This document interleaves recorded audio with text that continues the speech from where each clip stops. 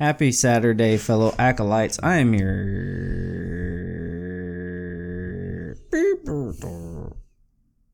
I just crashed. Sorry. I am back now. Sounded like dial-up for a second. I don't even remember. I'm your fellow Sith Lord, Ty, and with me, as always, is the very bright... Am I bright today? I'm bright Kaylee. Kaylee Bright. Kaylee Bright? Kaylee Brighthead. Sounds like a Care Bear name. It's like a new Twitter handle right there. Not changing it. I am still Darth Lady Shaw. Because I am dark and... Way to go, a-hole. Dark and dead inside. If you've never heard of us before, we're a Star Wars podcast that has a YouTube channel by this point. Finger guns. Getting there. Finger guns.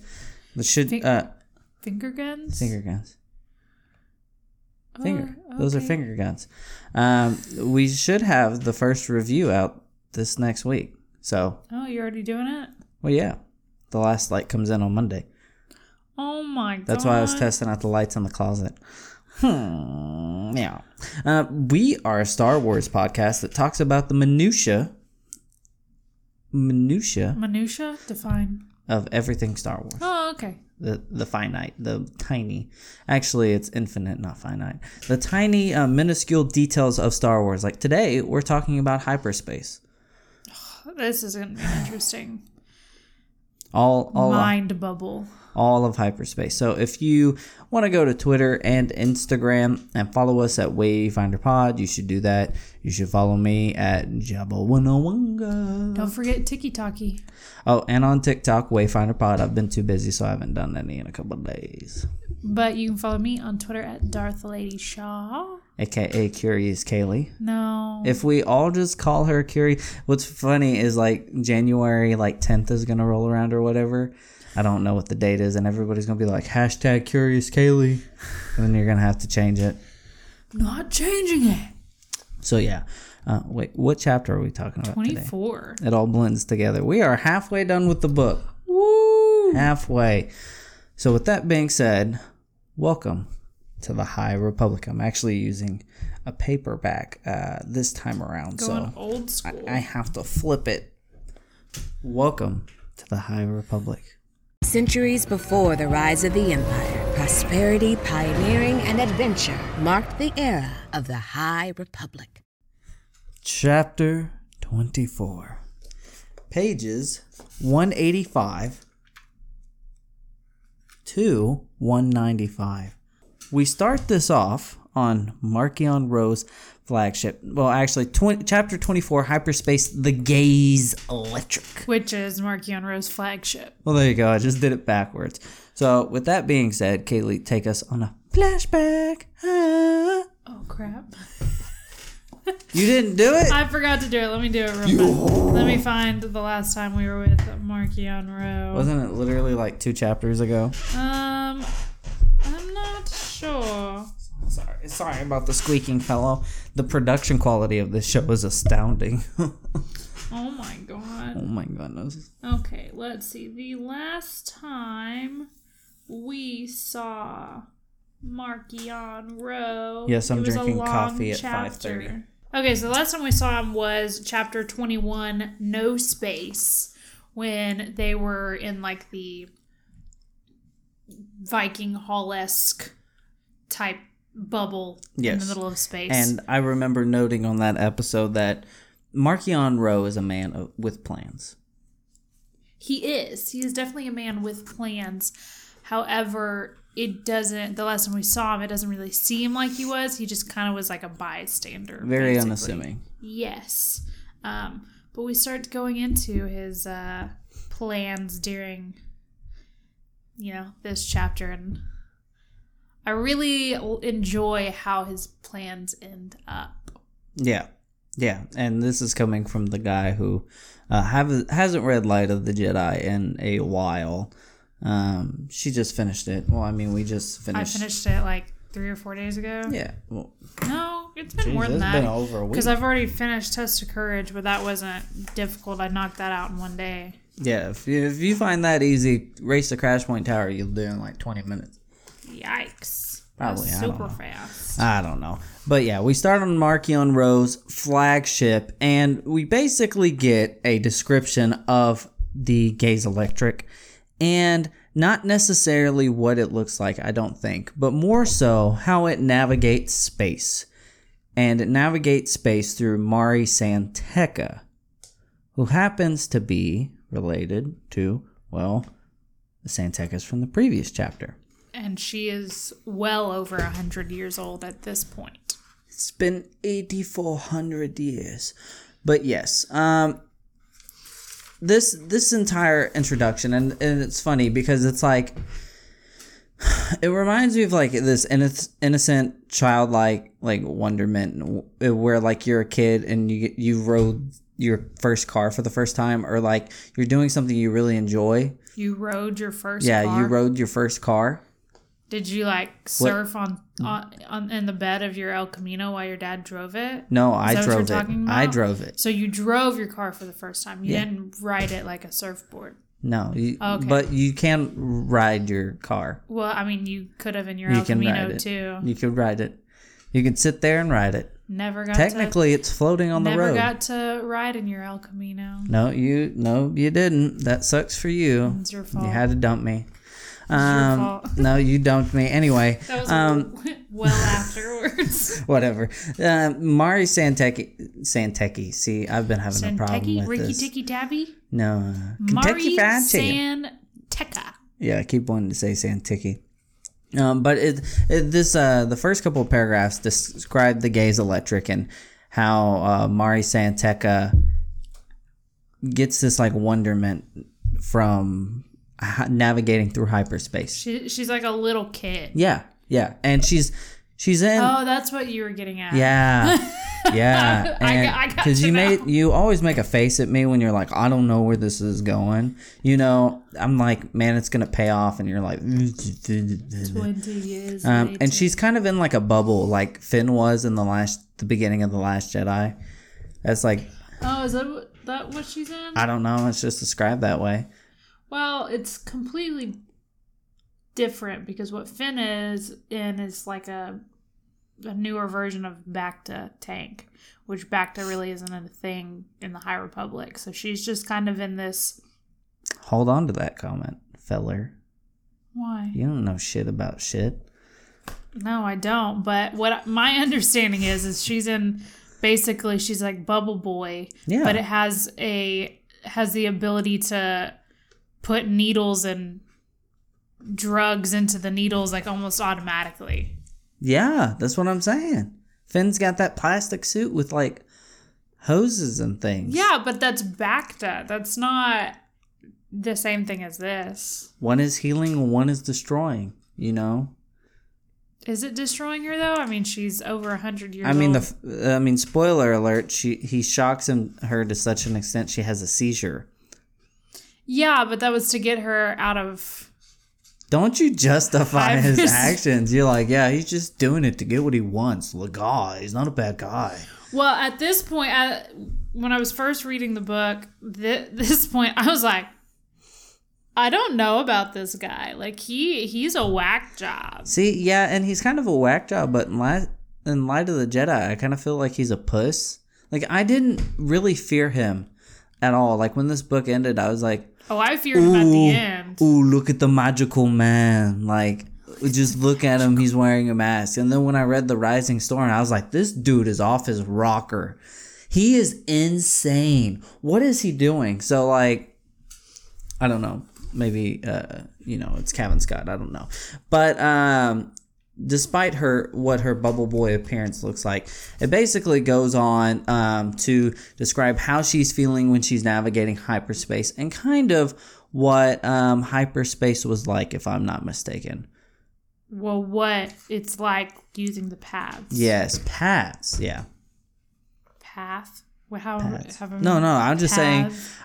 When we talked about was it last week about hyperspace? Hyperspace lanes are defined as paths, but these paths are very different than the hyperspace. Yeah. I can't go back to the hyperspace conversation from last week. Well, we're about to get worse. Hurt So my brain. So it says here, do you have anything to add on 185? No. 186? I'm looking at 186.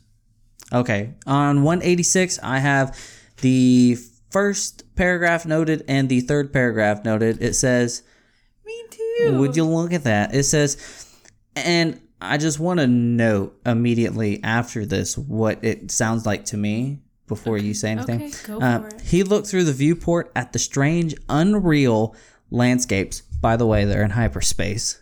Unreal landscapes through which she was taking the ship, like flying through a snowstorm made of flowers built of bright green light, beautiful and horrifying all at once. And all that made me think was light speed skipping and the Rise of Skywalker, because when they actually did it, that's what it looked like. Like from the first planet they arrived on, like when they arrived on the mirror planet to where they arrived on the gas planet before they got eaten by the space worm. Yeah, you didn't have time to think. No.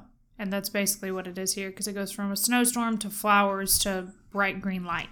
Yeah, and it's just like the way Charles Soule's describing it, unreal landscapes. It's like, well, that's not really hyperspace. Hyperspace is more like a tunnel.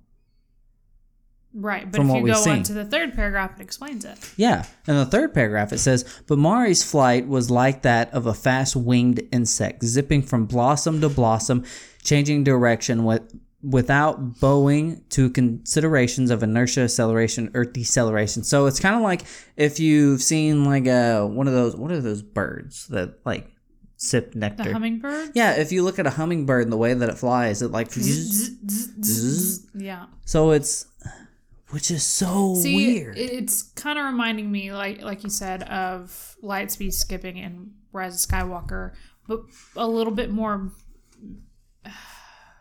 hectic. Yeah, more, damn it. I had the word and then I lost the word. What is the word? Oh, it's, I was thinking like manic. yeah, I mean chaotic. I'm just going to go with that word. I had a better word, but whatever. So yeah, it's very hectic. It's almost unnatural. To continue on the theme of that kind of thing. But, then the question comes up, how would a ship handle this when we saw the Legacy run tear apart just trying to dodge something in hyperspace? Well, the next paragraph tells you. I'm a segue genius. You can go ahead. Okay, so the fourth paragraph says, these abilities came at a cost, both in wear and tear and fuel, though the Gaze Electric was specifically equipped to handle them via a path engine of unique design. The very first, in fact. Similar in appearance to those on all the other Nighthawk ships, but greatly enhanced in capabilities. Yes, so it's a wonder that this thing hasn't fallen apart yet. Yeah, but see, I really want to know more about the paths themselves, because it goes on to say that this path in particular was able to translate the actual navigational data that would be rejected. But how does putting this device, because we've seen what it looks like via what is it, Dr. Afra? Oh, yes. So it's kind of like it looks like a hexagonal wayfinder that comes, yeah. But do they like put it on the hyperdrive and it like what I want to know is how does it keep the Gaze Electric per se to not fall apart? See, and that, in order, it's like, again, it feels like Rise of Skywalker when Kylo Ren's going through with what's it called, the red mass, or it's called something very particular. It's like the red sludge. When he's going to Exegol.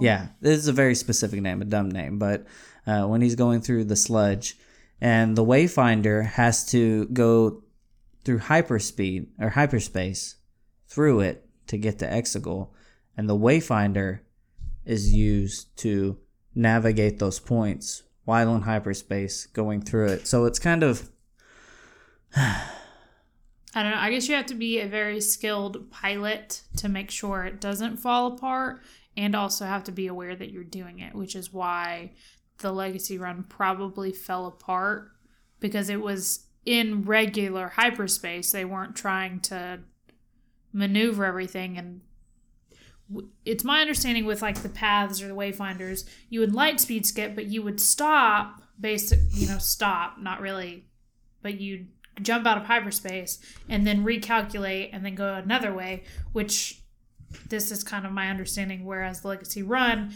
wasn't pulling out of hyperspace, it was in hyperspace trying to maneuver, which is why it fell apart. So it says here, I'm going to read you some stuff that might be self-explanatory. It says, the paths were routed through hyperspace utilized by Nihil Marauder ships. No shit. They were unlike any other hyperspace routes, however, in that they were impossible according to conventional navigation systems. The hyperspace prospector, Mari Santeca, possessed a unique ability to locate them, and as such was taken by the family of Marchion Row, kept alive for a century. They were equipped with the path engines. Yeah, I didn't want the path. I wanted the path engines. Jesus, Wikipedia, give me that shit back, boy. Path engines were a type of specialized hyperdrives that provided incredibly fast hyperspace travel through the use of unorthodox and otherwise inaccessible paths. It's like, what? Oh, for example, the Battle of Kur, which happens later in the book. Spoiler, Roe utilized the path engines of the Nihil starship to perform short and unpredictable hyperspace jumps across the Kur Nebula. The Kur Nebula is a bright green nebula in the outer rim. There you go. I still don't understand how it didn't, I mean, I may have answered my own question earlier. Why the ships don't fall apart. See, I don't know. It doesn't go into, what is it? Let me Google it. It is the Gaze Electric. Jew fandom, Star Wars fandom. Let's see if it has something specialized that we haven't already read. That's cool that the Gaze Electric is crewed by droids, though. Yeah, he doesn't. And it says in this chapter, Marchion does not trust those of the Nihil to be the crew, I guess, of the Gaze Electric, mainly because of Mari Santeca, because he doesn't want that secret coming out to everybody. Have you seen a picture of Mari Santeca? I have not. Good Lord, you should look on Star Wars fandom. Is it rough? Yeah. So, I don't really know how the ship doesn't come apart, if we're being completely honest. See, I'm going to take a guess. My assumption is that the path engines allow the ships to navigate in such a way that isn't putting too much stress on it. Because the Legacy Run didn't have a path engine. Right, and like I was saying is, so if we think about Rise of Skywalker with Kylo using the Wayfinder, he has when you light speed skip, you go through light speed, you come out of light speed, then you go through light speed in another direction. So my assumption is that's what this is doing, but the Legacy Run wasn't doing that. It was trying to actually move the ship in hyperspace, which is something you can't do. Well, in order to light speed skips, you have to have preordained coordinates. Because, if we go all the way back to New Hope, Han Solo says, this isn't like dust and crops, boy. If you mess up hyperspace, if you don't set the coordinates the right way, basically be obliterated. So, in order to light speed skip or do something like this, you have to make sure that whatever you're going through or how you're doing it is the correct way you're going through it. Yeah. So, looking up Mari Santeca, her picture, this picture, the one that I have, it basically looks like her bubble is like a Snow White coffin with. She looks like liquid in the glass of a needle. She looks like a caterpillar in a cocoon, being held together by cords and wires and a breathing mask. You said butterfly and cocoon, and all I could think about and she emerged like a shaven baboon. What a psycho. What are you talking Bo about? Burnham. Oh. It's like where his analogy is that the caterpillar was like emerging from her shell, but really it was somebody inside their house who had just wrapped themselves in curtains and shit all over themselves. And when they emerged, it just looked like a psycho. That's disgusting. So yeah. So from that point on, we do get Marchion Ro and Mari Santeca's relationship, which is pretty strange. It's almost like she's the last family he has, but he doesn't know what to do with that. Like, is family more important than his ultimate goal? But at the same time, later in the chapter, we find out that his father had a goal in mind. And it's like, what's more important to him? Like, it's like he's torn between what his father wanted and like the actual like family, or he feels like his family, or maybe this is how he thinks family treats each other. Well, it briefly goes on in this chapter to say that the only other real family that he's known, other than his father, is his grandmother was actually the one who stole Mari Santeca. Yeah. But there's no mention of a mother.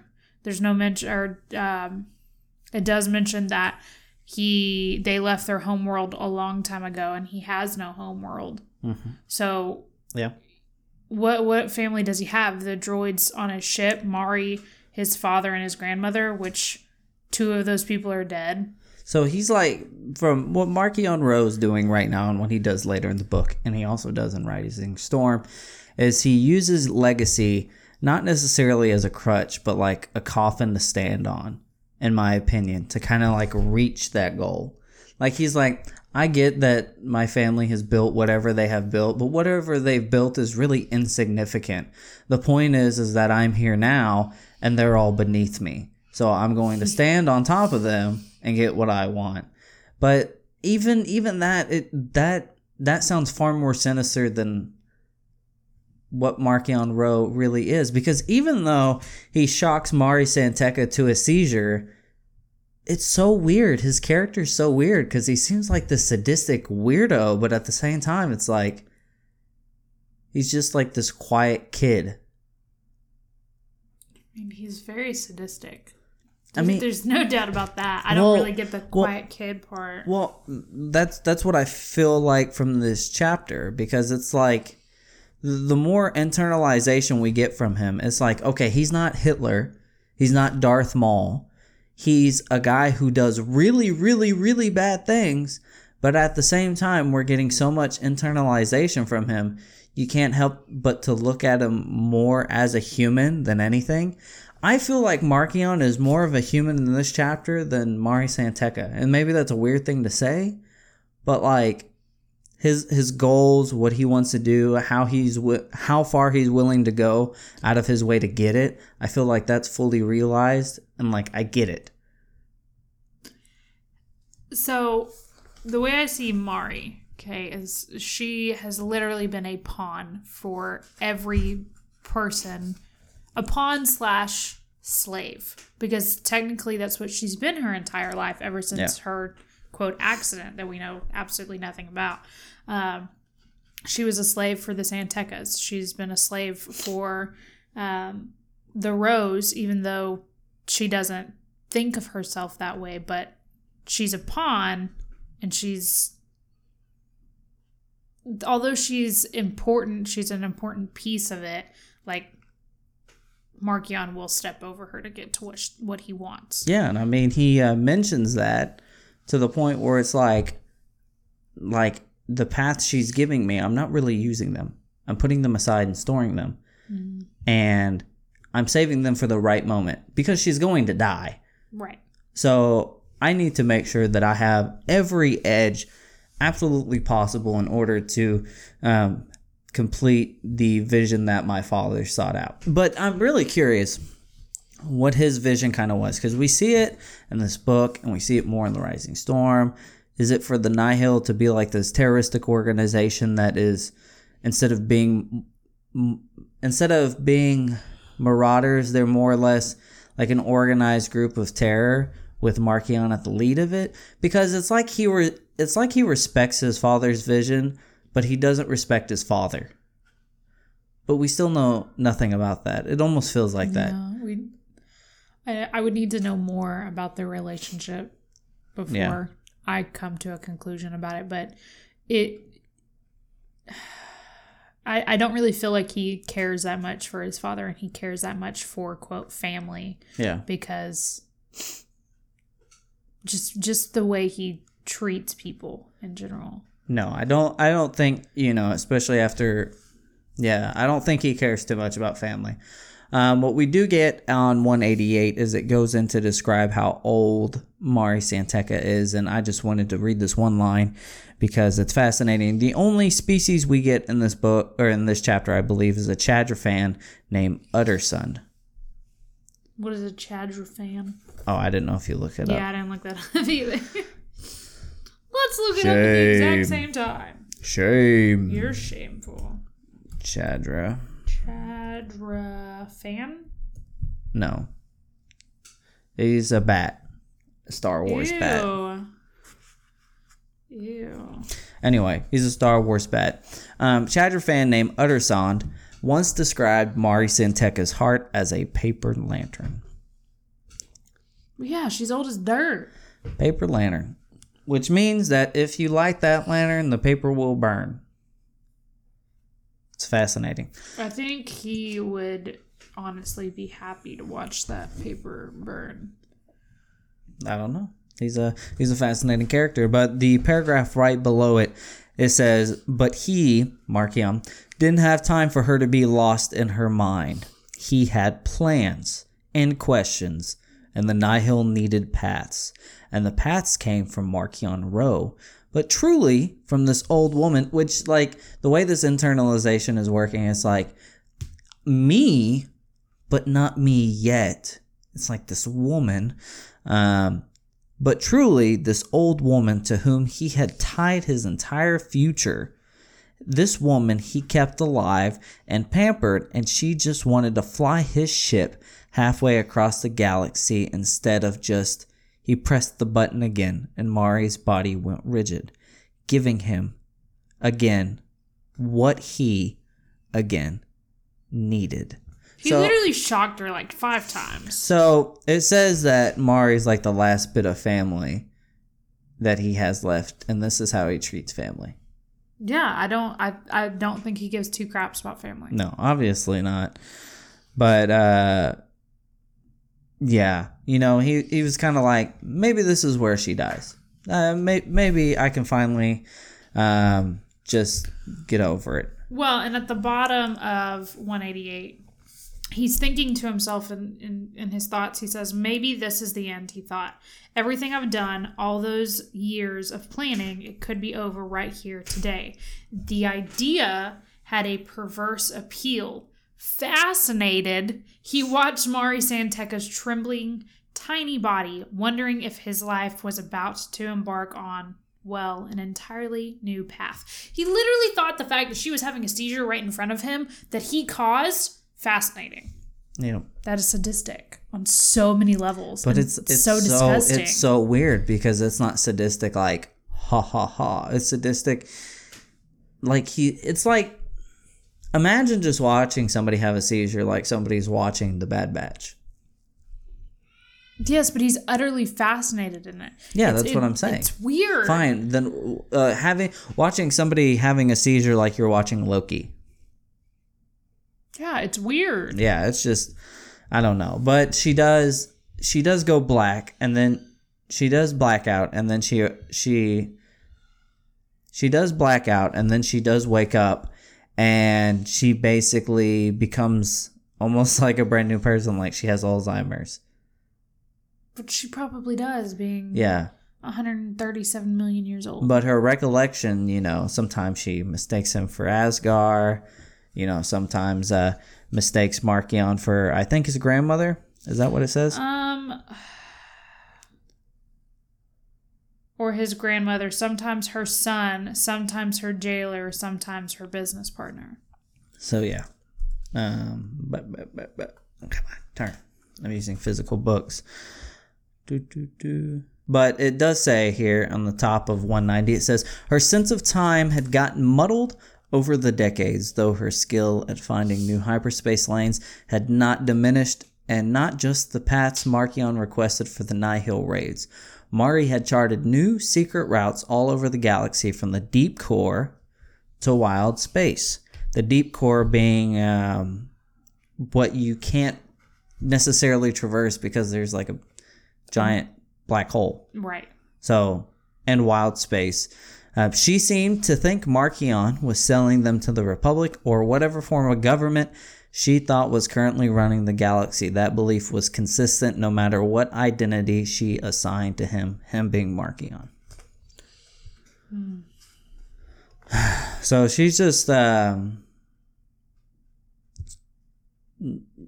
she's like a... I don't know how to describe her because... She's basically a slave, but at the same time, she's a stubborn old lady. See, but sometimes she's just sweet. I don't. So in the middle of 190, okay, it says, still it kept Mari Santeca happy to believe she was making herself useful. And when she was happy, it was easier to get her to do what he actually needed. Yep. And right above that, I actually had that with the star. Which I've already noted basically that that he stores the information. So basically what he tries to do with Mari in order to get something he wants, which is new paths, correct? No, he's wanting the... Where's it at? He's just wanting to ask a question, basically to see if it's possible... Oh, yeah, to find the emergencies. Right. Duh. And he tries to lure her with dinner. Yeah, her favorite dinner. She's like, That's I could really use a nap. Well, you could work and eat at the same time. And her doctor is basically like, she needs a week off. And he's like, I understand. Can you get right to work? I brought you your favorite It's like dinner. He's trying to get all of the juice out of her. It's mashed potatoes. Ew. And ham. Do you like her that, favorite? Mari? It does say here at the top of 191, Asgard Road did not bring the paths to the Nihil just for credits it would give him, though. He had a goal in mind, redemption and revenge for his family and many others. He had not lived to see it come to fruition and had passed the task to his son. See, I think it was in a previous episode where I don't know if I had made it in a previous episode, this conspiracy, or if this was just us talking. I don't remember. What's that? So what I believe this revenge is, because you've mentioned that, I think in the Rising Storm, he does some things, or Asgard had done things that would make you think that they are Force-sensitive people. And my conspiracy, because, I love to give my conspiracies, is I think they are descendants from Sith. See, they blame the Jedi for the destruction of the Sith.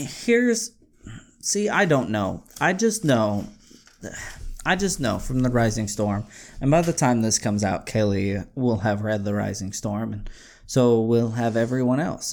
So the spoiler ban's been lifted. Suck it. But we do get a little bit of stuff of family, and it hints that maybe not necessarily that they're Force sensitive. Maybe they praise something that is, or there's a part of the Rising Storm where Marchion is in the process of fulfilling Asgard's, I don't know how to put this, task, his vision, right? Mm-hmm. And it seems like he's having internalization with Asgard about how to do it. Like, he's like, this destroyed you, old man. And he's like, no, blah, blah, blah. You shouldn't do this. It was the end of us. Don't do it. And he's like, you were weak. You died. I won't, you know. And it seems like he's having a conversation with his father, but his father's dead. So he's crazy. So it's either he's somewhat force sensitive or he's just batshit insane. like I think in The Rising Storm he literally goes insane. Like, which makes sense because there's some insanity there. There's some insanity to be had. So yeah, there is on 191. I don't know if you have anything on 191. I do. This is the second paragraph. Yeah. Before you get to that, okay. At the bottom of that second paragraph, it says they were building a huge station, the Starlight Beacon, and what they called the Galactic Outreach, he called force projection. Yeah, they're projecting their views upon everybody else. Force projection, but not forced projection. Force projection. Maybe he knows something about the Force. I don't know. Anyway, you read your thoughts on that second paragraph. So basically, the second paragraph goes into what this goal, plan, whatever you want to call it, vision his father had. It would require a transformation for the Nihil from basically taking them from a disorganized band of criminals that they currently were to a more structured group, basically from marauders to a structured group of terrorists. Yeah, so basically pirates who were like rapists and pillagers to just Al-Qaeda. Wow. But instead of Osama bin Laden, you have somebody who's arguably up there with Hitler, but a quiet Hitler. It's just like this group is just this group, okay, we went for it. This group is getting worse all the time, and it's because Marchion's an asshole. Yikes. I know, right? So he does question her. He's like, this is a 192, by the way. Okay. It says they are trying to build a huge sort of machine, lots of navigational droids linked together, and they hope they can use it to predict where the missing pieces of the legacy run will show up. I just want to know if that's possible. Can someone like that actually be done? That was a good impersonation of Mark Thompson impersonating Marchion Rowe. It's like... and it was very creepy the way you like tilted your head to do it, because you were like... this. Well, and that's the way I imagined him doing it. You know when you do your creepy face where you're like this and your eyes get really big and then you start talking weird and you're being like creepy? That's what you looked like. Well, that's the way I imagine it because his helmet is so big, I see him like twisting it. And like if I was looking at Marchion with his big ass helmet ears or whatever they are, and he just did this, if you can't see, I'm tilting my head slowly to the right. Oh, really? Nobody can see. So like this. Like if he just did this, I'd be like, it's all right, Marchion. I'll do whatever you want. like I wouldn't even question that. But I love how Mark Thompson takes no consideration for grammar. So even if there's a comma there, he'll just go through it or not go through it. It's basically how he feels like he would talk. Like so. I get it. And she was like, "Of course I could do that for you. That's the easiest thing ever. I can do it right now." Well, and he's like, "Of course, you silly." Like, that was weird. She was just like, "But I'm so tired." And he's like, "Well, I'll kill you." And this is where the doctor comes in and says, "Listen, she needs to rest for a week." And Marchion's basically like, "Suck it. I'm turning off this transmission, Dr. Bat." And see, this is good information to have, as to what the species of certain people are, because before I knew it was a bat, like I kind of thought it was like basically no, what's that character, the guy from Rebels? Which one? He's really As Morgan. Who? As Morgan. the really like fat, ugly looking guy who's also a pirate. Who the guy Lando has problems with? Who's like, did you bring me my stuff? Yeah, that's what I imagined him to be. So I was like, yeah. As soon as you have like a bad guy, like anybody in relation to them, you're like, that dude's a this or that dude's a that. Like, yeah, I could see that. So you really need to know what the species are. So Marchion ends that transmission because he's had enough. And then the conversation with Mari continues. He goes, I would appreciate your help very much, Mari, he said. I need to go do a few things, but I'll be back later. Can you get started right away? I'll have the chef bring you your dinner.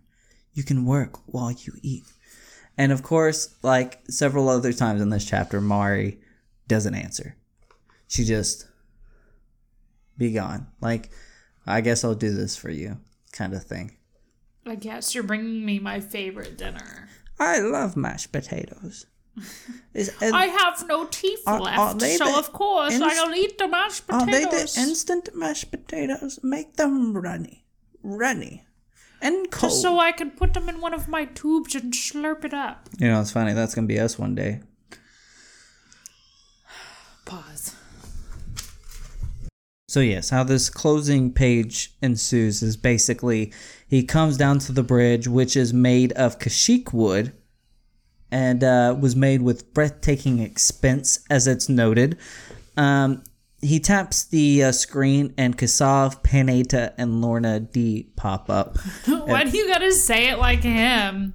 What? Kassav, Paneta, and Lorna D. See, I was saying it like Will Ferrell.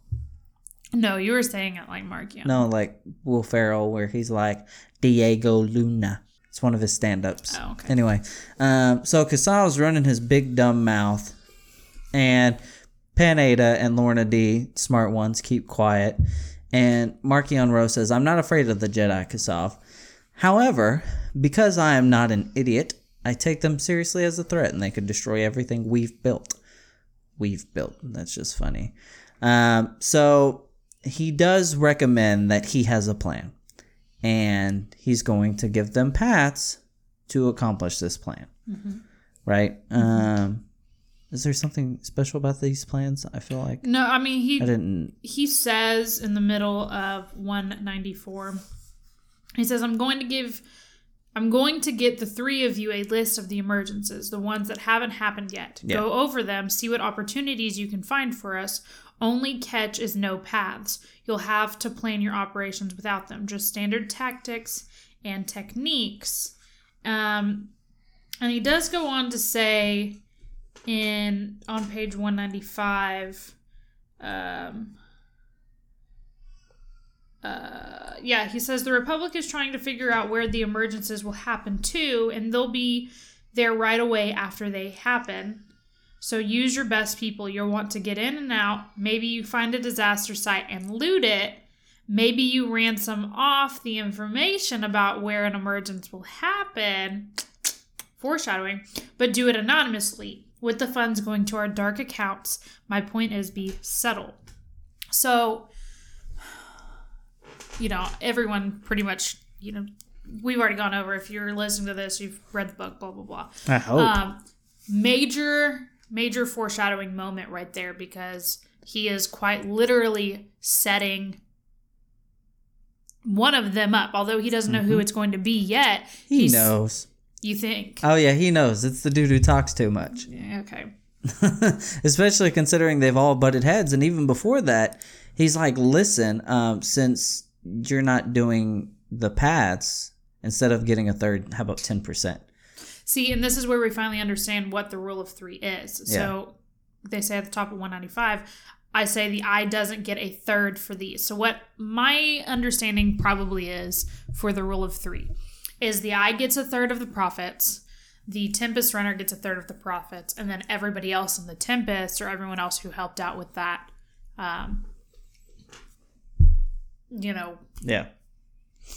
mission, whatever you want to call it, gets the other third. And Kassav, is it Kassav who's like, I don't think you should. See, I don't think you. Yeah, it's Kassav who's like, I don't think the eye should get a third for these. And he's like, dude, I'm giving you the information. You're using my paths. I'm still getting the stinking third of this. Well, I think the rule of 3 is that the eye gets a third of each of their cut, right?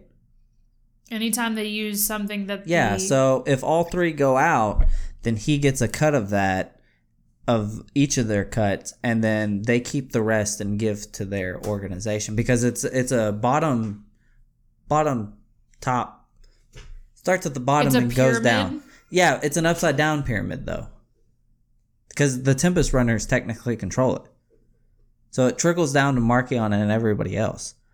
Yeah, but Marchion always gets a third, and everybody else gets other things. Yes, they get the 70%. See, I like my idea better.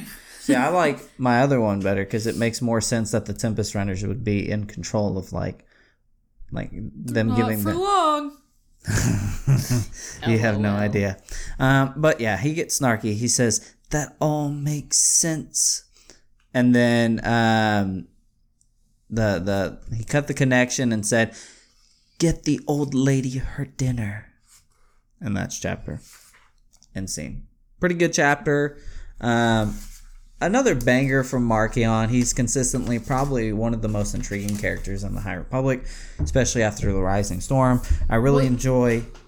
Sorry, go ahead. I really enjoy how sadistic this shows him, but like a calm. It's always the quiet ones who are the scariest ones. Like Bane is more scary when he doesn't say anything and he just looks at you instead of going burn. You know what I mean? Yeah. So like Marchion's more terrifying when he's like, "Do you have something to say?" And he's always calculating. Yeah, it's kind of like Kylo Ren. Like Kylo Ren's like a quiet, but like a spontaneous kind of quiet. Like you can piss him off really easily. So yeah, good chapter. You have anything to say? I was just gonna jump off of piggyback off of your comment about Marchion being a very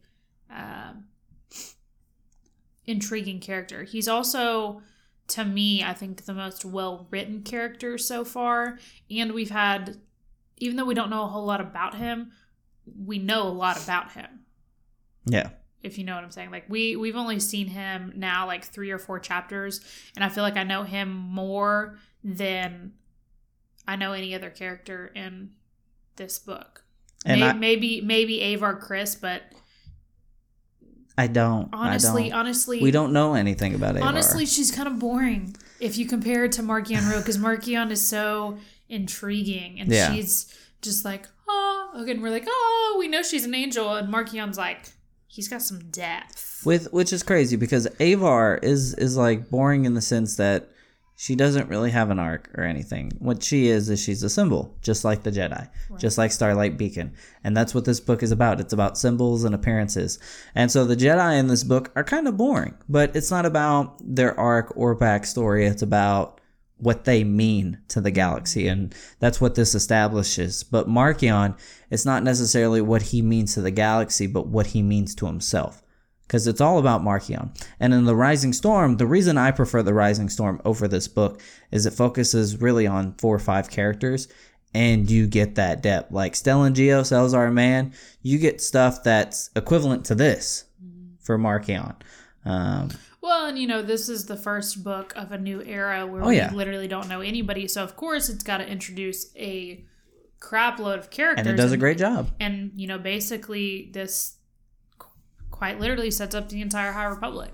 Yeah, and I mean, the point of this book, like I said, is to set up the Jedi and what they mean to the galaxy. That's the most important thing, and that Charles Soule does that. So, with that being said, let's head over to our book club for our one comment. The sacred Jedi tech! The sacred Jedi tech! The sacred Jedi tech! Read them, have you? Page turners, they were not. Jedi Master Garrick said, Marchion Ro is a monster. The way he's keeping Mari Santeca is incredibly inhumane and sick.